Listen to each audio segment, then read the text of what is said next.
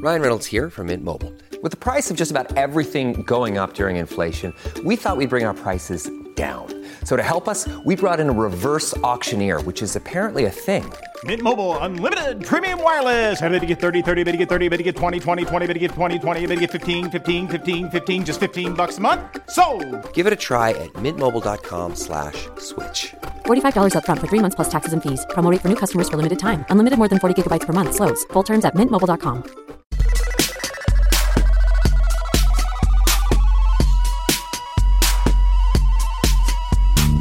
Hello, I'm Dorian Lynskey. Welcome to Remainiacs in another very strange week for Britain. At the time of recording, Boris Johnson was still in intensive care, but reported to be stable, not using a ventilator. Obviously, we have more political differences than I can list, but we hope he recovers quickly and completely, just like everyone who's suffering from COVID-19. If that includes you or anyone you know, then you have our best wishes. A big thank you to everyone who joined us for the Bunker vs. Remainiacs live stream last Thursday. It was a great success, aside from a few of the neo-Nazi trolls who make the internet such fun. And you can get the video and audio now on our Patreon page. We're planning another one in the next few weeks, so keep an eye on social media and Patreon. Let's say hello to the panel. Ian Dunt is editor of politics.co.uk. Hi, Ian. Hello. Do you get the sense that Boris Johnson's condition has changed how sort of the country in general is thinking about COVID? Prime Minister in intensive care is sort of unnerving, whatever your political allegiance is. Yeah, it is right. And it's like, you know what, this is a weird comparison. And like, it sort of reminded me, there was like an old war TV series. I think it was like Field of Dream, Band of Brothers. I don't know, something like that. There was like a scene where they're all, coming under fire, and he's trying to get to like a sort of trench area where his two mates are, and they're sort of telling him to come over. And then that area gets bombed as well. And he sort of realizes there's no safe space. And it's sort of, I think like the impact on me was quite similar to that. It just sort of, there's some part of you that thinks, on some level, that like the prime minister, like if there's a nuclear war, the prime minister will be going down to a bunker somewhere. He'll be all right. He'll be with the Queen or whatever, and they'll survive. Whereas when they get the virus, you really do sort of, it actually does impact on you, thinking there really is no one that is safe from this thing. The reality, of course, is actually that he's probably more vulnerable to it than anyone, because in that kind of job, you are going to be coming in contact with an awful lot of people. So it's actually the reverse of what I'm saying. But that's not how we tend to think about these things. And I suspect, a lot of it was just genuine goodwill, that no matter what you think of him, you don't want anyone to have this thing. I think another part is it does properly hit at home of, if he can get it, anyone can get it. Yeah, you do kind of feel like there's this sort of special power of privilege, that if you've got enough sort of money, influence, whatever, that there's some kind of special syringe that a private doctor can give you, and there is, and there isn't even, the richest, most powerful people in the world do not have some kind of shortcut out of this. Mm-hmm. Mm-hmm. Coming in from Mykonos is Alex Andreou, fresh from his interview on the Bunker Daily with his close celebrity friend Nigella Lawson. Hello, Alex. Hello. There have been a few people who are so very angry with Johnson, even suggesting that sort of he deserved this. Do you think some of this anger comes from a misunderstanding of the original sort of herd immunity strategy? Because I don't think it's ever really been fully explained, and I do see a lot of people, not conspiracy theorists really, but a lot of people seem to think that Johnson and Cummings kind of deliberately ignored all medical advice and banked on a large number of people dying so that we could achieve herd immunity. We all read this week's superb Reuters piece about how the decisions were made. But do you think that there is a kind of, for people that don't trust Johnson and Cummings already, that there is just a kind of, that actually it's very unclear why the advice and the strategy changed? I think the reason that initial herd immunity policy is difficult to understand and it's incomprehensible is because people are trying to interpret it through the wrong prism.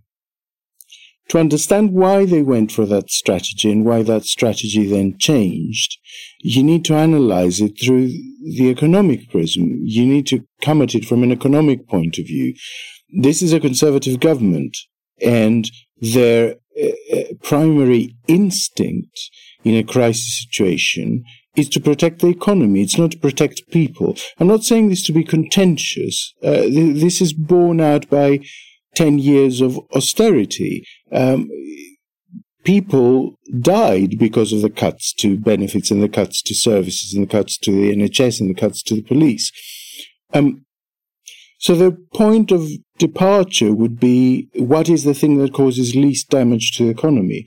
And if you start with that, and then you have them presented with several options, one of which promises to shield the economy as much as possible, albeit with a cost to life, then you can see why their instinct would be to go for that. But they hadn't figured on the political backlash.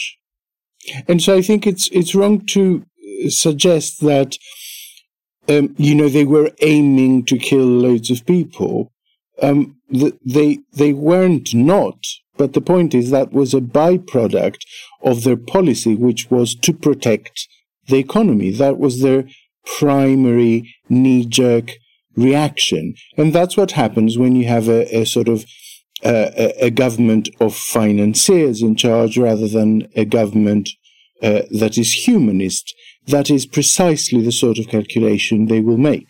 Well, we'll also look at some more angles of both the government's response and also the response across Europe later.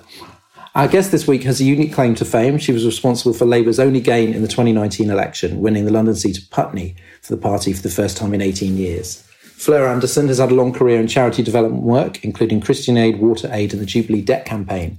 Most recently, she ran community services for the young and elderly in her home borough of Wandsworth. She calls herself a bit of a bolshy person. When I see something going wrong that I think I could change, I try to step in. Hi, Fleur. Thanks for joining us. Hi, thanks very much for having me. So you've actually had like a long, impressive career for various charities, taking you to various parts of the world. So, I mean, you were already making a difference. You were stepping in. What drew you at this point into party politics? Yeah, I think it's campaigning that I've done up to now, seeing where I'd like to change things from the debt campaign over 20 years ago, all the 3 different campaigns around the world, but also locally. So the local council closed down my local children's centre and I campaigned against that. And that led to me becoming a local councillor. And then again, there's more to be done nationally, and the opportunity to stand to be my local MP came up. And I think women should stand up and stand for positions of power. So I've done enough encouraging of other women to stand. So I thought I should get along and at least give it a go myself. So that finds me here. And you've done a lot of work around social care in your area. Obviously, NHS workers are rightly getting a lot of praise. What's been happening to the care sector over the last few weeks? What are the main pressures there? Yes, I was running an older people's service in a local community centre before I became an MP. So my thoughts very much are with those wonderful older people who used to come into the lunch club and do all the different activities. That community centre, for example, has had to close down, can't continue, but everyone is being phoned and contacted and deliveries taken to them all the time. But there's a real issue about loneliness for older people in those circumstances, which is a real concern.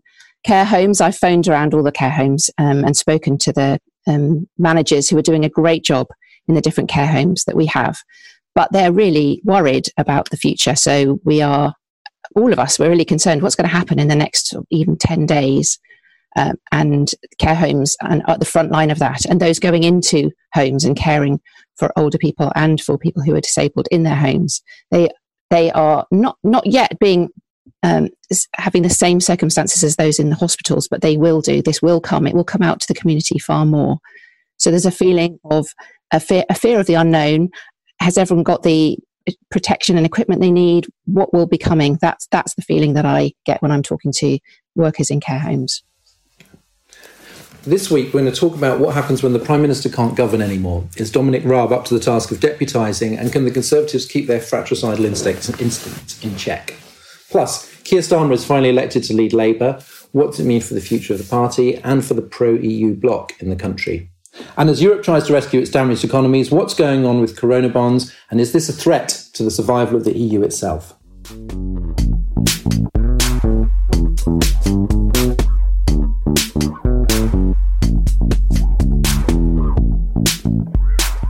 During the daily press briefing in Westminster on Monday, Dominic Raab assured journalists that Boris Johnson was still able to coordinate the UK's fight against coronavirus from hospital.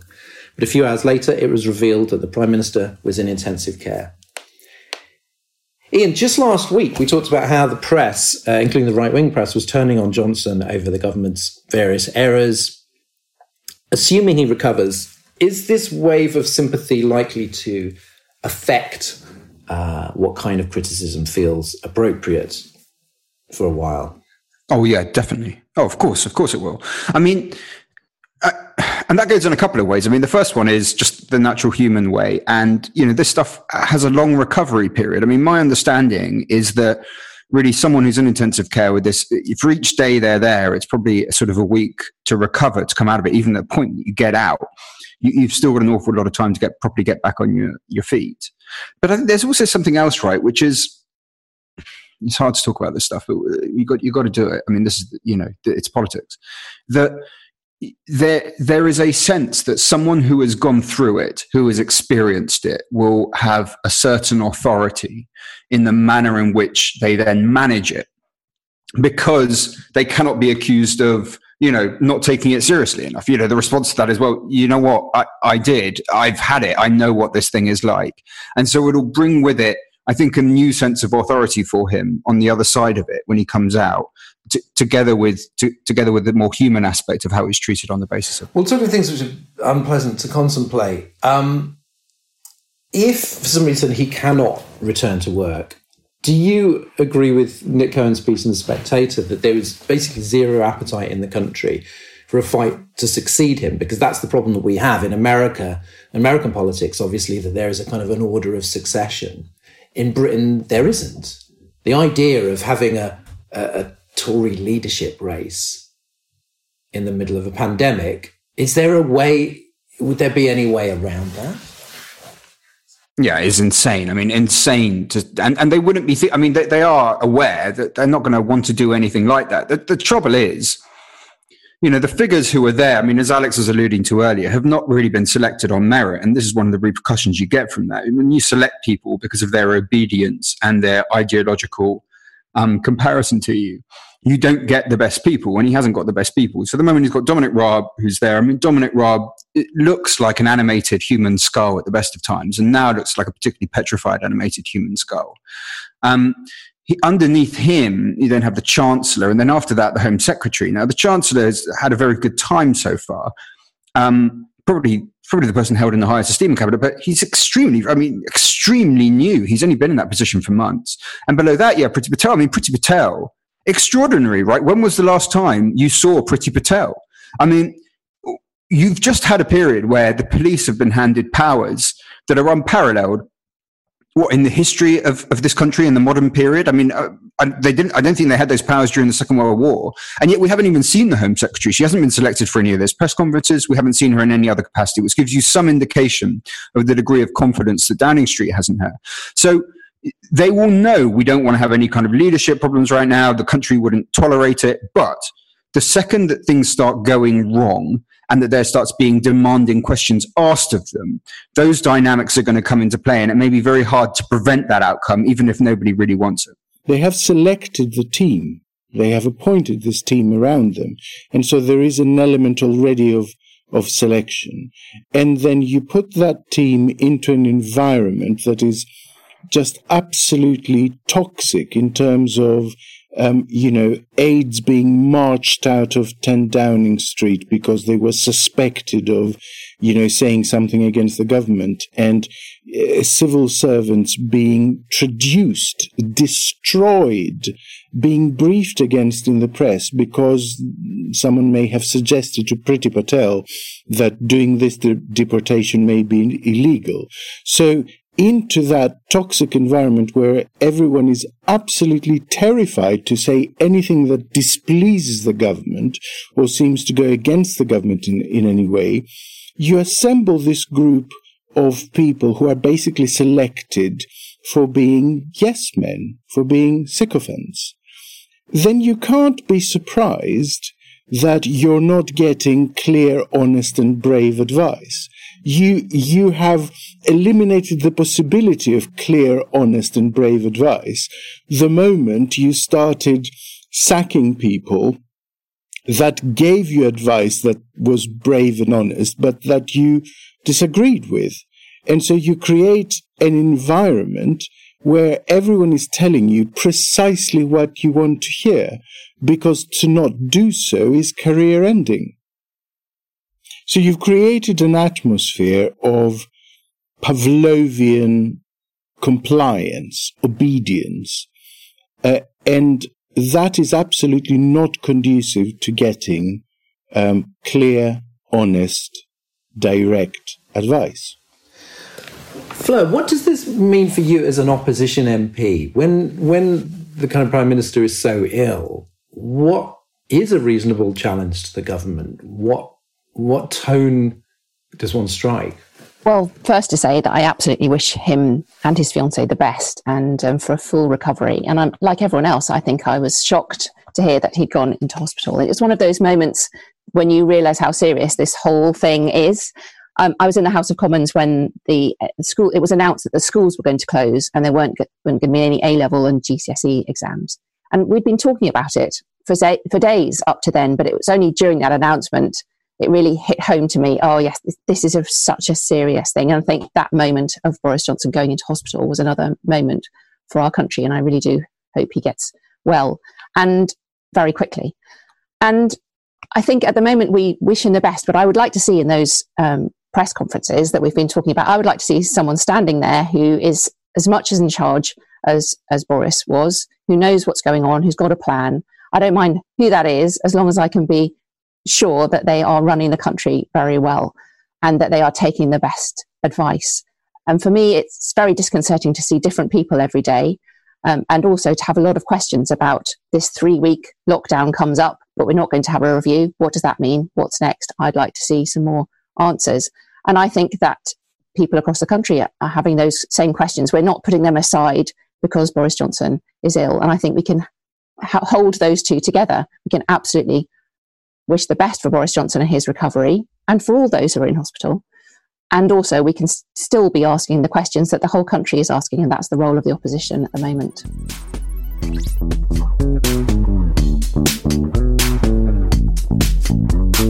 Now, on to Labour. Keir Starmer is the new leader of the Labour Party and a new shadow cabinet has been assembled. Annalise Dodds is the new shadow chancellor. Nick Thomas-Simons is Shadow Home Secretary, and leadership candidate Lisa Nandy has been given the Foreign Office brief, thus covering every town in the world.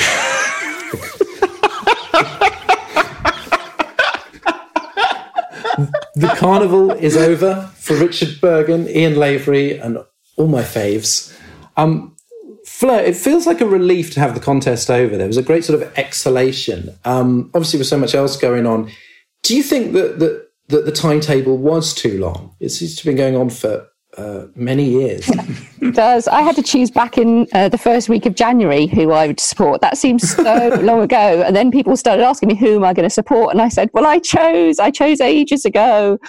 And it has been a long time. But in the scheme of things, if this is our leader for many, many years to come, and I hope so, then it's not so long. And to do it properly and to involve everyone and to do it right is the most important thing. And we did do that. And there was a convincing outcome. And we did not tear ourselves to bits at all during the contest. In fact, it was done in a way that I think served a real credit to the party. So it was long, but we got there. We had a good contest at which people felt they were involved. No one felt left out. It was fair. And so in retrospect, it's okay. And I do feel very relieved as well. Saturday could not have come soon enough, but it's good. And it feels like a new start. Even at this strange time to have a new start, it feels good.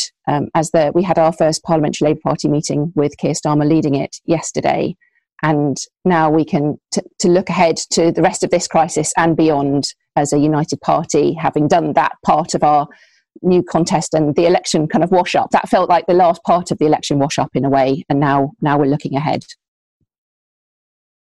It was on Zoom and it was very good. It was very well done on Zoom. Yes. How many of you were there? The whole parliamentary party on Zoom, on one Zoom chat? Yes. Yeah. Jesus Christ. Yes. It's hard enough to navigate when there's 5 of you. Apparently it's a special kind of Zoom. So I don't know what the difference is, though. Yeah, Special exactly. PLP Zoom elite. When we were all told as MPs that we couldn't use Zoom, and then we all saw that the cabinet had, because there was their tweet where it tweeted out the cabinet, the number of the meeting. So and then we all said, well, if the cabinet are using Zoom, of course we can. So we've been given a special security Zoom. So yes. Brilliant. Ian, almost as soon as the announcement came out on Saturday, Momentum weighed in to say that it would kind of ensure that Starmer kept the faith, despite having endorsed Rebecca Long-Bailey. How much power do you think that the left, I mean, I hate just using the term the left, but say the Corbyn left, have to sort of either influence him or cause trouble if they don't like the direction he's going in? Not very much on the latter, but I think they have quite a bit on the former. I mean, if you look at the people that he selected for the shadow cabinet, I mean, they seem to have two qualities. I mean, the first one is that they're pretty detailed policy people, which reflects obviously his own strengths. In all of those cases, you look at them and think, yeah, this is the kind of person that goes line by line and knows how to weaponize policy. The second is that they weren't really strongly associated with one side or the other. You know, so, I mean, obviously, because of my Twitter feed, it's lots of people going, well, where's Yvette Cooper? Where's Hilary Benn? Where's Jess Phillips? Jess Phillips, yeah. And I mean, I don't like saying this because it feels to me like, I mean, especially you take Jess Phillips's case, you know, this is someone who had the bravery over the last few years to say, no, this is wrong. And I'm going to say so publicly. I'm not just going to, you know, whisper it to journalists or in the tea rooms. I'm going to say it.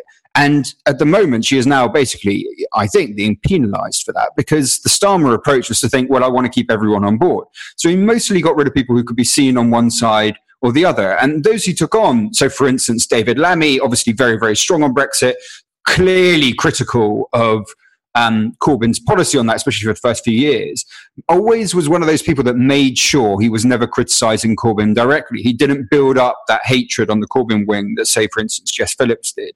So you get included. And on that basis, it would suggest that Starmer really does mean what he said during the campaign of, I'm going to keep all these sides together. There'll be no more of this internal tribal fighting. And that means that the Corbyn guys have a very, very open door towards their attempts to push him to influence one way or another as they keep on going forward, if they're sensible enough to take it, which they very well may not be. Because there are some people on the Labour right who are sort of calling for quite some drastic actions to thwart the hard left in the future. But Starmer did run on a unity platform. We can see the kind of shadow cabinet he's put together. Are they just bound to be disappointed that basically he's got no appetite for factional hardball? I think they're going to be... Certainly not at the moment. Yeah, they're going to be very disappointed. It seems to me like the one bit of sort of fighting that he's going to take on about the past is he's going to fix the anti-Semitism problem.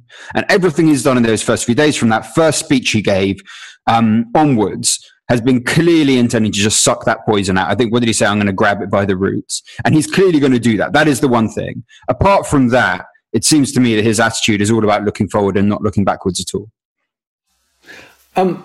Alex, dare I say it, that perhaps one of the reasons why some people are going, where's Yvette Cooper, where's Jess Phillips, is because these are well-known figures, more well-known than say, Annalise Dodds or Nick Thomas-Simons, and many of the others. But there is a sense of kind of a newness that's throughout a lot of the shadow cabinet, a lot of people that I've wanted to see in there, like Bridget Phillipson, for example. Who's exciting you? Who are you glad to see in there? Yeah. There's a sense of fresh start, isn't it? To be honest, I mean, what we were saying before about the Yvette Coopers and the Hilary Benns and the Chris Bryants that are absent from there could be a strategy there, because these are people who have established themselves as very authoritative voices through their stewardship of the relevant parliamentary committees. And so it could be that there's a strategy there actually to keep them in post.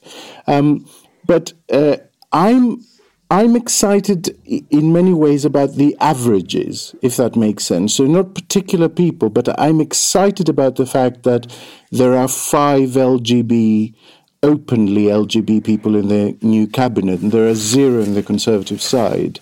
I'm excited about the fact that this cabinet has a wider age spread, while the age average is down from 60 to 50.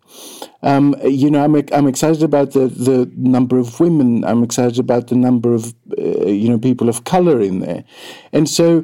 But the thing I'm most excited about is that it seems to me that this is not a heavily calibrated cabinet.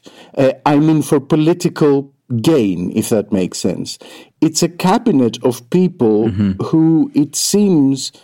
Starmer thinks are quietly competent and will do a good job in their brief. And they all seem to me like really safe people to put out to media. So there won't be this sense of dread that I've had for the last 4 years where, some minister goes on the media and I'm watching from behind a cushion to see what the fuck they're going to say and how horribly it's going to be spun. And that to me is a really exciting prospect, actually. Well, one criticism I did see was that it was a sort of Miliband-ish cabinet to the extent of actually having Ed Miliband in it. But what struck me that Labour has now lost elections, under New Labour, under the kind of Miliband soft left, under the Corbyn left. So really there's sort of there's no faction about which you cannot say, oh, well, you lost last time. So do you think that this is what Starmer is trying to do, is to actually sort of get beyond factions and sort of think of the talents? Because actually there are some people who I don't know even how to label. You know what I mean? I've come to them because they're very... they're very impressive, but they're not necessarily staunch Remainers. They're not necessarily, Corbynites or Blairites or whatever. They just appear to be good. And that seems to be their take. I think what I always say is that a new leader with a new cabinet, what they need to do is find neutral gear. So they need to find the space from which they can go in any direction at any speed on any policy. And I think this bodes well for that, if that makes sense. So there's not people in there that you can imagine will push very particular agendas in particular directions. It's a sort of cabinet waiting to be explored and to come up with policy. And that to me is actually quite good. Fleur, talking of impressive people, you backed Rosanna Allen-Khan, who's now Shadow Minister for Mental Health, the deputy leader. When the race started, she was relatively unknown. I think she was the kind of the outsider. But she ended up finishing second, established herself as a rising star. How did she win over the membership? Yes, it's great to see Rosanna there in the Shadow Cabinet, and also Marsha Dil-Cordova, who are both neighbouring MPs of mine in the borough of Wandsworth. I've known Rosanna for many years because we were elected as councillors together in the same ward. So I did have a chance to get to know her before a lot of our membership did, as she went around the country and did win people over. And she has a lot of what Alex has just been talking about, actually, about she's not from any particular faction. She just wants the best for all our communities and best for people. And she is able to connect with people very clearly. But also her background in the NHS gives her an excellent expertise and an excellent platform for which to be in opposition and to take on the government for their many failings for the NHS, which was a key part of the election, and now more than ever will be a key part of what we talk about going forward. But how did she win people over? I think she's very disarming. She speaks very, very honestly, and people just want to be on her side. So that's something we really need as a Labour Party. And I think she'll be an excellent Shadow Minister for Mental Health, which is such an important issue for now, as we're all sitting in our houses, isolated or with people we don't want to be with, or just fearful about the future. It's going to be a very big topic to be covering. And she is, as Alex has said, and as many other members of the Shadow Cabinet are, very, very competent, but also very, very able to take on, as opposition MPs, to take on the government as well. And Starmer said that the issue of EU membership is over for a generation, which is depressing, but probably true. How can the sort of spirit and values of Remainers, which did become a real movement, manifest itself in Labour now? Well, I think there was a really worrying part of the whole testing issue when we didn't join with others in Europe to take up a testing opportunity, wasn't there? And I think that kind of issue, we have to be very careful to call out, to talk about our international values and how we now work with Europe. We have to be a country which doesn't become more isolationist. After all this self-isolating, that's all we need. And we need to instead work out how we are going to work together with European countries and all those who will be having trade relationships with. I don't think it's over as an issue at all. In fact, there's so many chances in which we have to speak out of those who've got this attitude of internationalist feelings. So it's going to be really important, international trade. And also, it's always been mentioned already, is about this coronavirus crisis is going to hit countries around the world. One by one, we'll see it like dominoes. We're kind of early on, but there's going to be so much change across not only Europe, but also our relationships with developing countries, and how this crisis plays out and what this means for our economy, for our joint economy with Europe, or in a different way, but also with other countries as we go ahead. So there's plenty for us to say. There's plenty that we have a voice together. We have values that we have in common, and that there's many ways in which we need to be active and vocal in the future. We'll be moving on to the EU aspect of the coronavirus crisis in a bit. Just wanted to say a little farewell to the man that we have referred to in the past as a mysterious Labour spokesperson. Aww. I can now reveal to listeners that was in fact Seamus Milne. He is now mysterious Labour ex-spokesperson. It's a much better title for him. I feel much more reassured by that one. Yeah.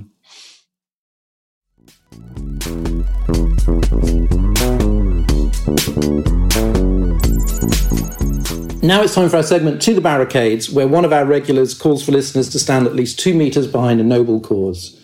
This week, it's Alex Andreou's turn. So, in a departure from the usual To the Barricades, I want to read to you a series of messages that I received from my other half in London, who is a key worker. I work in a bank. I'm not saving any lives directly, but I am supporting the community by helping people access their money. A lot of my customers don't have internet banking, some don't even have cards, and most of them are vulnerable. Our staff of 15 is now just 4 due to people being off as a result of this pandemic, so I feel I have to go in.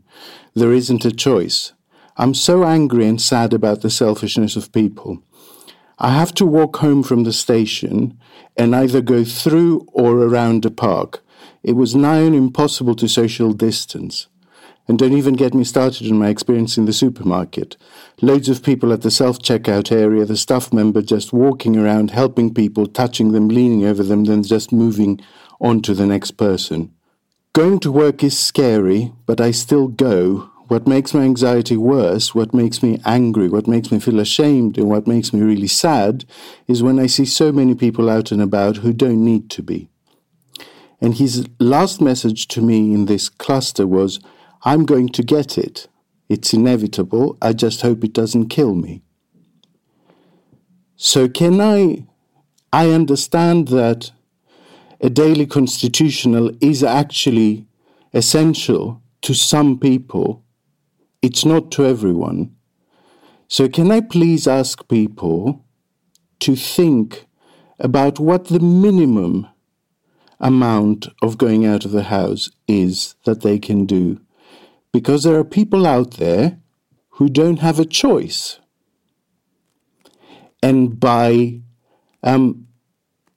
doing basically as much as you're allowed to, rather than thinking, what's the minimum I could do, you are making it a lot more difficult for them. So that's my To the Barricades. Thanks, Alex. Next up, the EU has been discussing what can be done to help the countries most affected by coronavirus. To no avail. They've already relaxed rules on budget deficits and propped up the markets using the European Central Bank. Now a dozen countries in the Eurozone want the EU to issue debt or corona bonds to help countries in need, but Germany, most notably, is firmly opposed. Ian, how would these bonds work? What's the plan? You know what? Can we just take a step back from that and actually talk about what bonds are? Because I think this is one of those words that people use, and not everybody has like a very firm grasp of what's going on with them. I mean, basically, they're just IOUs from a government. So when we say that the government borrows money, the majority of the time, the way it does is it publishes an IOU, and individuals or banks buy them. So basically, there's a couple of things in a bond that you want to look at. And the first one is the maturity date, and the second one is the yield. The maturity date is just when do you get your money back, and the yield is basically an interest rate. So it's payment that you get for having bought the bond. So if you bought a £100 bond with a 10-year maturity date, you'd get the £100 back after 10 years. But in the meantime, you would get, if it had a 10% yield, you'd get 10 quid sort of every year. So by the end of it, you double your money. That's the idea. The problem that Europe has had with bonds is that, and especially the Eurozone, is that different countries are in different situations with their national finances. So Germany obviously has very strong national finances. Countries like Greece, like Spain, like Italy have suffered rather more. There was a myth in the sort of early days of the Eurozone crisis that the reason that countries like Greece and like Spain struggled was because they were particularly open to spending. And actually the reality is that was never true. That the reason that they got in trouble was because they had historic debts, mostly built up from the 80s and 90s when they came out of dictatorship. It wasn't because they spent an awful lot of money in the years immediately preceding the crisis. That was a myth. It's proved very, very difficult in the European project to get taxpayers in Germany, for instance, to put forward money because they think, well, look, we're working very hard. Why should we get to take it and other people spend an awful lot? The idea behind the corona bonds, and look, if that shit's going to work, they need to stop calling it corona bonds because that sounds bad, and they need to just start calling it euro bonds. That's going to be the only mechanism in which this shit's going to work. Don't put corona in front of anything. Yeah, exactly. Yeah. If it's something that you want to succeed, do not call it corona or anything. That's a good communication tactic to adopt. Virus guilt. Exactly. It does not sound like an ideal investment opportunity. So the idea is basically that you create a joint bond for all of Europe, and that effectively mutualizes the debt. Now, look, obviously, this is the kind of thing that I like and that I think is a very good idea and that lives up to those sort of founding values of what Europe is about: solidarity, a sense of stability, that you do things better together than you will apart. And I would add to that if Europe responds to this the way that it responded to the Eurozone crisis, it is just detonating its own moral standing, and therefore it becomes an existential threat. However, we have to be clear that there are downsides to this kind of approach. And one of the downsides is you are also increasing tension on the other side, from the Netherlands, from Germany, when you do this sort of thing, because they are thinking, well, we're being taken for a ride here. Now, to me, that isn't as important, but you have to be careful as you pursue it to make sure that you don't transfer the problem that Europe will have to those countries who suddenly become quite alienated from the project on that basis. But it has been, because Germany, of course, came under a lot of fire for the way that it was seen to treat the southern European countries in that period you're talking about, obviously including Greece. Now, according to the FT, the ECB said that €1.5 trillion package of fiscal measures was needed. Germany, Netherlands, and some others only approved a third of that. They don't seem overly concerned with their kind of their reputation in the rest of Europe, do they? They are basically taking the same role that they did before, which is just, it appears to me rather sort of resentful and guarded, and at a time where basically it could sort of step up and show a different kind of leadership. What is it? What is it with what is it with Germany? Like, I love Germany. But like, but why is it doing this? Well, it's public opinion. Yeah. I mean, this was the case throughout the Eurozone crisis. Public opinion was powerfully against bailouts and and especially mutualization of debt. And so what it was incredibly against. It just thought, look, we've been frugal, which they hadn't, by the way, but whatever. We've been frugal, and why should we pay for someone else? Now, it has to be said, the part that we don't often talk about enough was also that German public opinion and the German political leadership were completely right about something else, which was that the banking creditors had to take a haircut, that they had to lose some of their money. And that was one of the only solutions. On the French side, under Sarkozy at the time, and for French public opinion, there was opposition towards the banks taking a haircut, mostly because it was doing to destabilize their banking sector, but support for mutualization of debt. Basically, France and Germany both held two sides of the puzzle, but they weren't putting it together. And a similar dynamic is now starting to operate here. But it's not because of some great ideological, it's ultimately, when Merkel looks at it, these are the pressures that she faces as a political leader. It is German public opinion, and specifically the kind of public opinion that translates into votes for her party. Fleur, Mauro Ferrari, president of the European Research Council, resigned on Tuesday because some of his plans for a coordinated scientific response were thwarted first by the ERC's own governing body, then by the European Commission bureaucracy. He complained about the lack of coordinated healthcare, financial support, border policies, and said, "I arrived at the ERC a fervent supporter of the EU, but the COVID-19 crisis completely changed my views." Do you think this has become a sort of crisis for the legitimacy of the EU, that if it doesn't find some kind of big collective plan to help its members, then a lot of them are going to kind of think, well, what's it for? Is this a test that it can't fail? It absolutely has that potential. And it was so worrying to hear about that resignation. You think that this is the tip of something that must be so much bigger that we don't know about, that we will find out about in the future. We'll find out about ways in which they could have been cooperating better. They could have done things maybe faster or differently, that we don't yet know exactly the extent of those arguments. And we really want to see the European countries clubbing together, managing this crisis together, and keeping stability there as well. And also not giving any succor to the anti-EU parties that are gaining ground and have been up to now. If this is they're seeing as their opportunity to step up and speak out more and gain more votes, then that's going to be very worrying for the whole European project, which is definitely not what I want to see happening. So these are, and we just don't know yet how much money this is going to be either. So the fiscal bill has been estimated at potentially up to 5% of GDP. And that's based, to me, on a very worrying thought of 2 months full lockdown and 6 months of half lockdown. That's what the economists are saying. I don't know what half lockdown is, so that worries me. I don't know how much this bill is going to be and how much longer we're going to be paying it off. And if, as well, it undermines the EU, this will just add more to our problems in the future. Alex, there's a great long read on Politico EU about Europe's muddled response. Explains sort of how issues that now seem a very long time ago, like, the exit of the British MEPs, on January 31st, the Turkish border crisis got in the way. Scientists were plagued by sort of conflicting advice and working with weak data. And then there were concerns about the politics and economics of a lockdown, which allowed the virus to spread, allowing sort of various large-scale events. Ski season was apparently, at the beginning of March, was quite a big problem. You criticised the British government earlier, but you've read this piece. Do you think it shows several national versions of the same process with, right-wing governments, left-wing governments, centrist governments, a lot of them making the same mistakes regarding dragging their heels? No, I think it shows a range of responses with a range of success. That's what it shows. So I don't think you can say that across Europe everyone has done badly. I don't think you can say across Europe everyone has done well.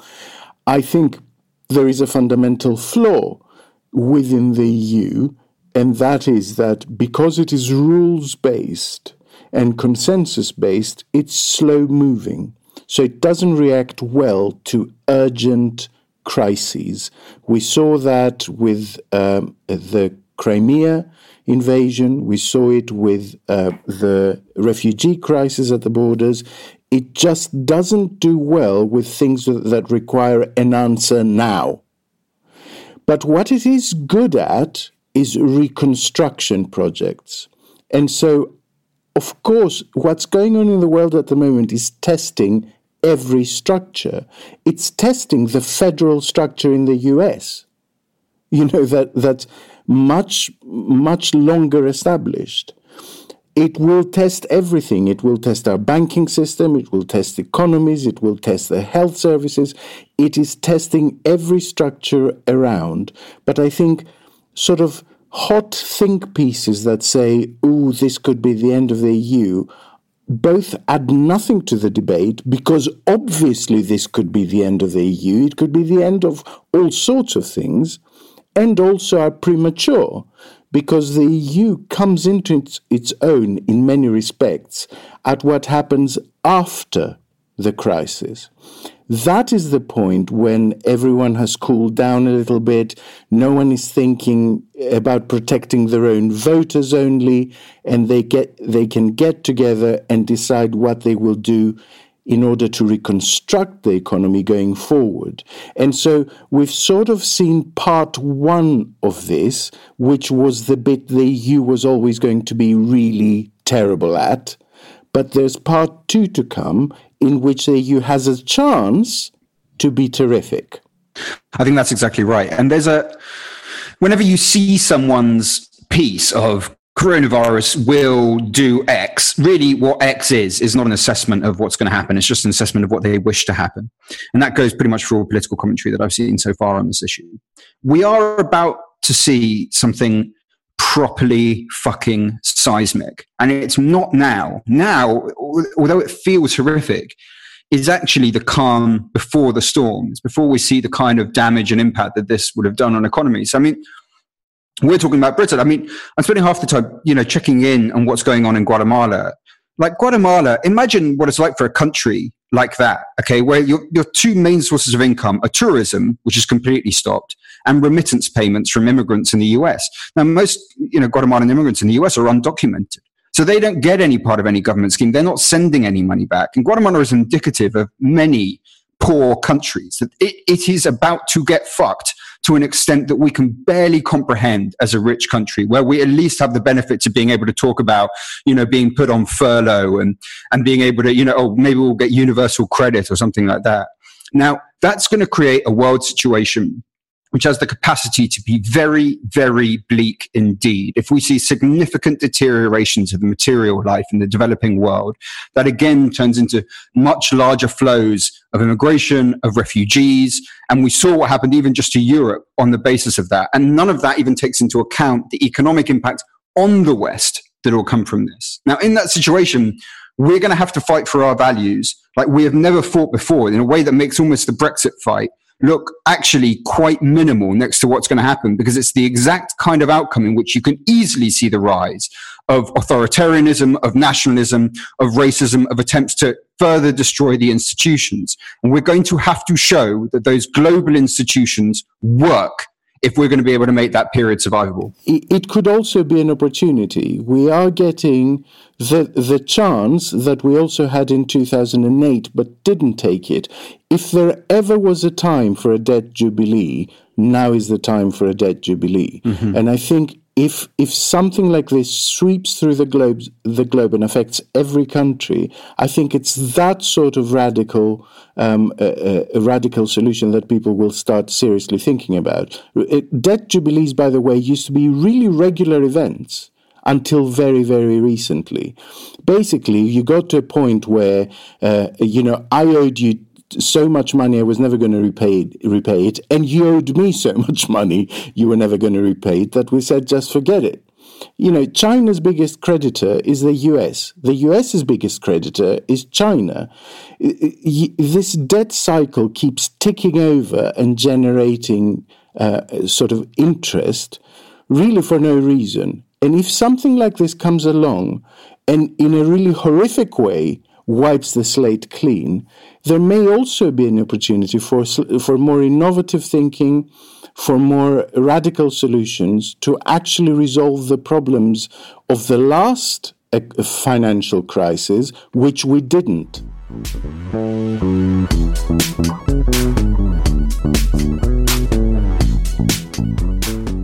Finally, let's talk a bit more with our guest, Fleur Anderson, Labour MP for Putney.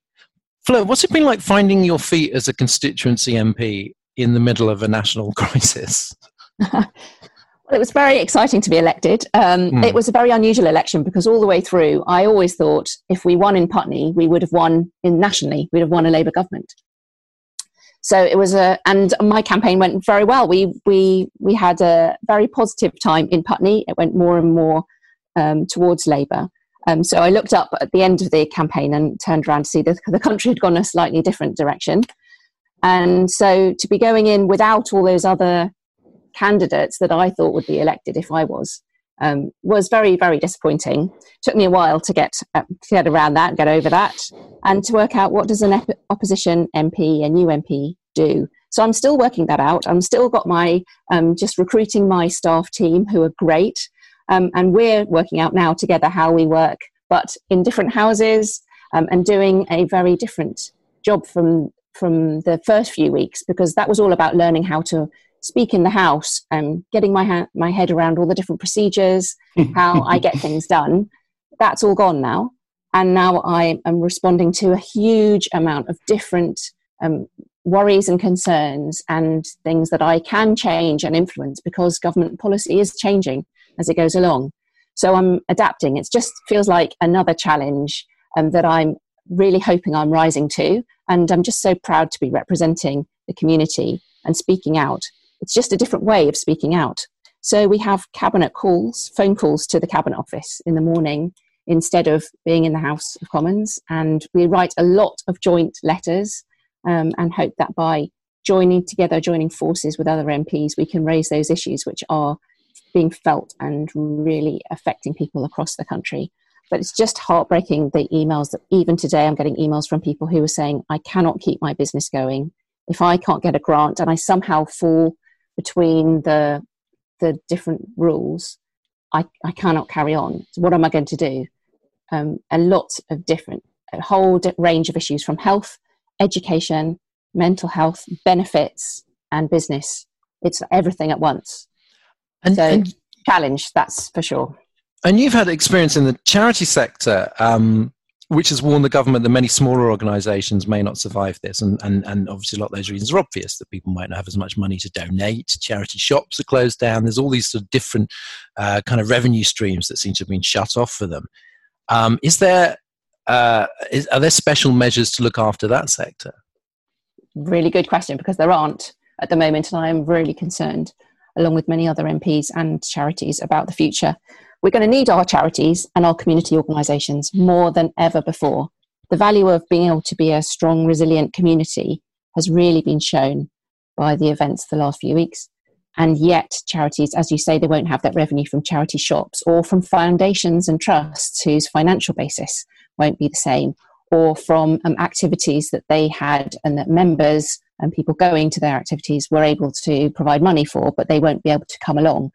And that's a huge variety. So, for example, the Putney Arts Theatre in my constituency, it's got a fantastic youth scheme, one of the biggest in the country, but it has had to close up and is not able to get access to a grant, although other small businesses of a similar size are able to get access to that. So I'm lobbying and asking the Chancellor if he could extend his business grant scheme to some charities that are clearly eligible and that grant scheme would enable to continue, but are really facing, if they can't get that cash flow correct in the next 2 months, then they might not be around. And we need them more than ever before when we get through this, and we'll be rebuilding our communities and wanting to be together. So it's a very worrying time for charities, big and small. No, it's a long way to the 2024 election. There'll be lots of times sort of conversations about what Labour does to try and win post-Corbyn, post-Brexit. But what do you think made Putney the exception on such a disappointing night? Is there something particular about that part of the country? Like what made things go your way when they were going the other way everywhere else? We had a really, really strong positive campaign. We really stripped it down to the few issues that people in Putney really cared about. One of those was Brexit, the last chance to stop Brexit. was a very, very clear message, and it's what people wanted to see. And it trumped many other issues that they may have had about the different political parties. Also, I wasn't standing against a sitting Conservative candidate. So the Conservative MP had stood down because she was one of the rebels. I think that was a factor as well. And we just had so much support for the campaign from right across London, from so many different people who wanted to see a change. But that's true of other constituencies as well, where they didn't win. So I think it was a combination of many, many factors that just came right in Putney. And I think there was a independent-minded female MP before, and I think that might be how I'm seen as well. That helped for people to choose how to vote. But it was just a fantastic campaign. I really, really enjoyed it. And it's hard to it seems so long ago now, but I think it also helps as an MP is finding my feet, is because there's so many people who supported me and wanted me to be voted for. So many emails start with, "I'm really glad that you're our MP." So that does really, really help as I start out. And you wanted the current parliament to be the climate parliament. Of course, that did seem to be the emergency that we hope that the MPs will be focusing on. For now, it's the coronavirus parliament, not its official name. You're putting coronavirus in front of everything again. No. Yeah. Corona Parliament. Even Corona bonds. Even when the pandemic is over, the consequences will be with us for a long time to come. Do you think that in order to get other issues back on the agenda, they will have to be somehow tied to the recovery effort? That if it just seems like, for example, the climate emergency just seems like a completely separate issue, that there just won't be enough energy in the Parliament or indeed in the public, to get behind it? Does it have to be kind of tied into the greater recovery? Maybe it will have to be. It did seem to be that we had won the argument that this wasn't just an expensive nicety to think about the environment, but it was absolutely essential. And just as we got there, it now seems that life and death for our older family members is far more essential. And so there is an argument that we're going to have to go back and have. But also, there's an opportunity in this, in that we're all thinking differently. We're thinking on a big scale about what the government can do when it really decides it has to. And that kind of emergency thinking might be something we also take forward after this as well. So there's definitely going to be different sides of this. And when we mustn't lose the climate emergency as part of that as well. Because, of course, there's so much short-term thinking at the moment of necessity. But yes, do you kind of have some ideas that, sort of long-term ideas as to, I suppose, how this kind of post-corona country, could improve, not just get back to where it was, but could introduce certain reforms? So there's certain economic measures, or things that you think could be taken forward, perhaps even become a permanent part of our kind of, welfare system or safety net. It almost seems to be wrong to be talking about making something good out of this, doesn't it? Along the way. But I do think that's a positive way of looking as well, and we have to, as we look at how resilient were we? How were we able to come together as community? And there's so many positive stories about neighbourliness. My road is more neighbourly now than it ever has been, and I hope we continue to be. But far bigger than that, what's the role of the state? Where were we missing? What were the gaps? Who did we value? All of those questions are being held across the nation, not by just a few people in Westminster or a few nerdy people who care more about politics than others, but everyone is having a different conversation now about what the government does or doesn't do, and about how much we value our health and how much we need to have our employment and our rights. So these are conversations that are going to continue. So we have to be ready to have them in a way that helps our society to be better, as we have to out of every crisis.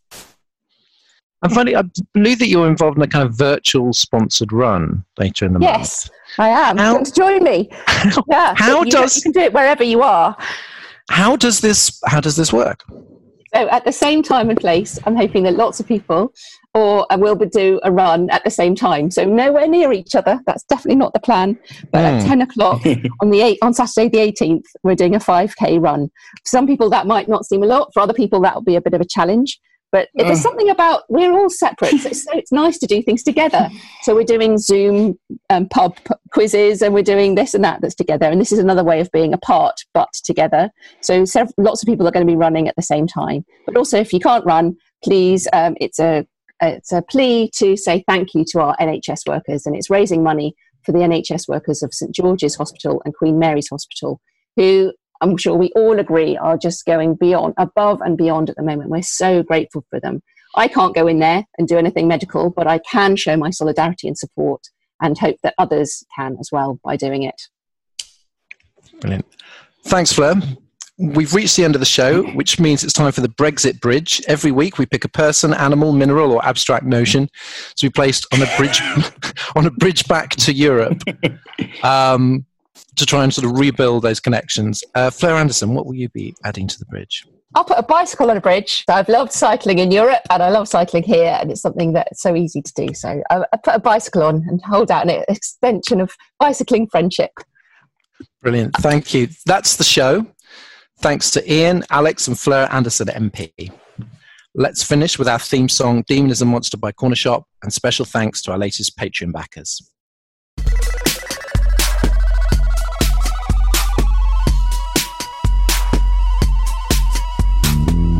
And a very happy Passover to any listeners who observe the festival. So it's thanks from me to Anne Esposito, Richard Hack, Paul, Aaron Duddy, David Swabby, Kate Wickham, and David Sargent.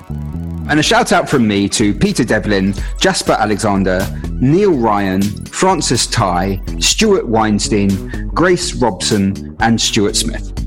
And thanks from me to Martin Cackett, Jeremy Bishop, Tanshira Arjun-Kit, John, Nell Cheneray, Maximilian Queek, and Alexandra de Kaiser. Stay well. We'll see you next week. Romaniacs was presented by Dorian Linsky with Alexandre and Ian Dunn. Audio production and scripting was by me, Alex Rees. The producer is Andrew Harrison. The assistant producer is Jacob Archbold. And Romaniacs is the Podmasters production.